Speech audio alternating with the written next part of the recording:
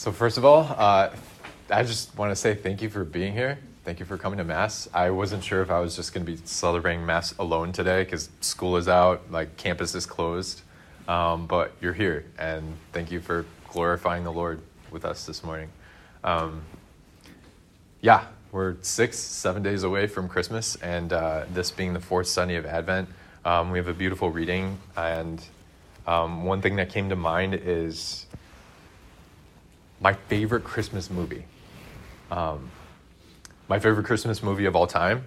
I don't know if you've ever seen it. I hope you have. If you haven't, you should watch it. Charlie Brown Christmas.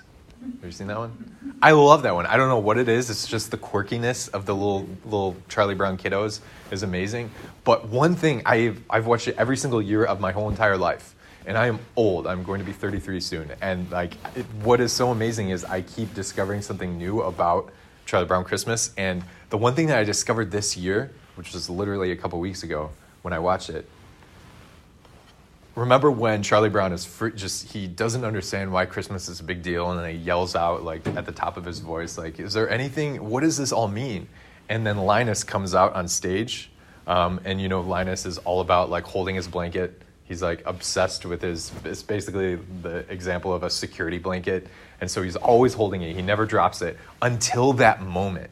So Linus comes out and he begins quoting the scripture for the nativity, for the reading for Christmas, speaking of the Christ child and the shepherds who would be able to witness God. And so Linus is reciting this scripture. And as soon as he says the word from the angel, "Don't be afraid," he drops the blanket. It's I've never noticed that before, which is so awesome because Linus is always holding it. It's always his security. It's always he is, in a way, afraid to be without it. But yet, in those moments, he actually drops the blanket. It's so cool. I've never noticed that, and I can't wait I'm going to watch it today, probably. And what is so amazing is that we can see the confidence that he has, the courage that Linus has in those moments, because he truly believes and he has trust in the Lord and trust in his faith life, apparently.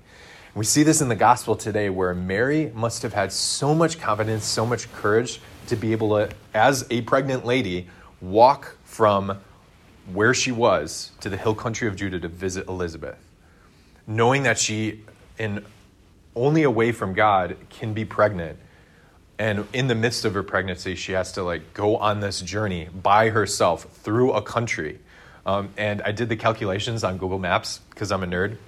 So the equivalent of her going to Elizabeth, walking through the hill country of Judah to Elizabeth, is basically the equivalent of walking from here, from the Newman Center, to South Bend, Indiana.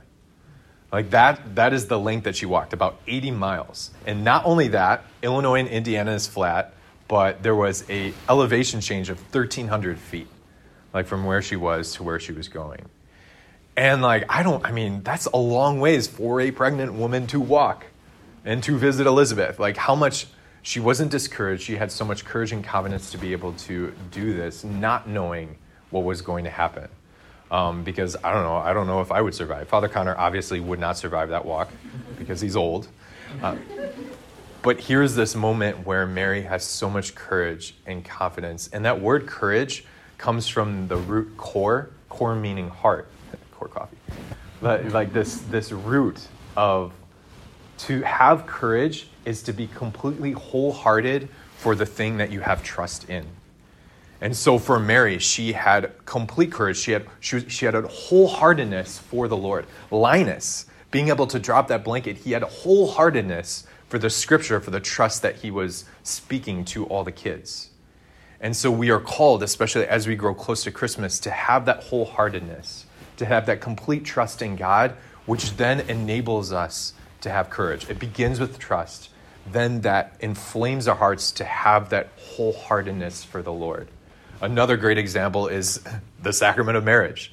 In the moments of the vows where a bride gives herself to a groom gives himself to his bride, there is that trust between them that they are going to love each other in an incredible way throughout their marriage, even when it is difficult.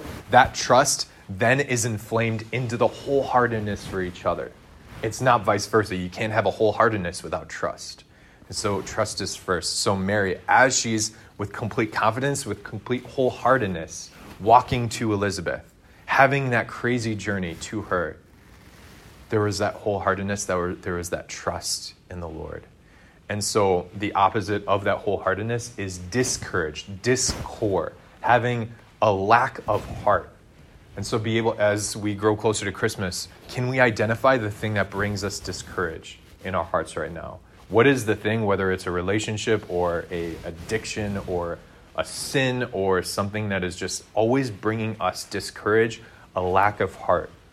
To bring it to the Lord today, to use the example of Linus, to use the example of Our Lady, and to give it to the Lord, to begin to have trust in him so that we can be wholehearted.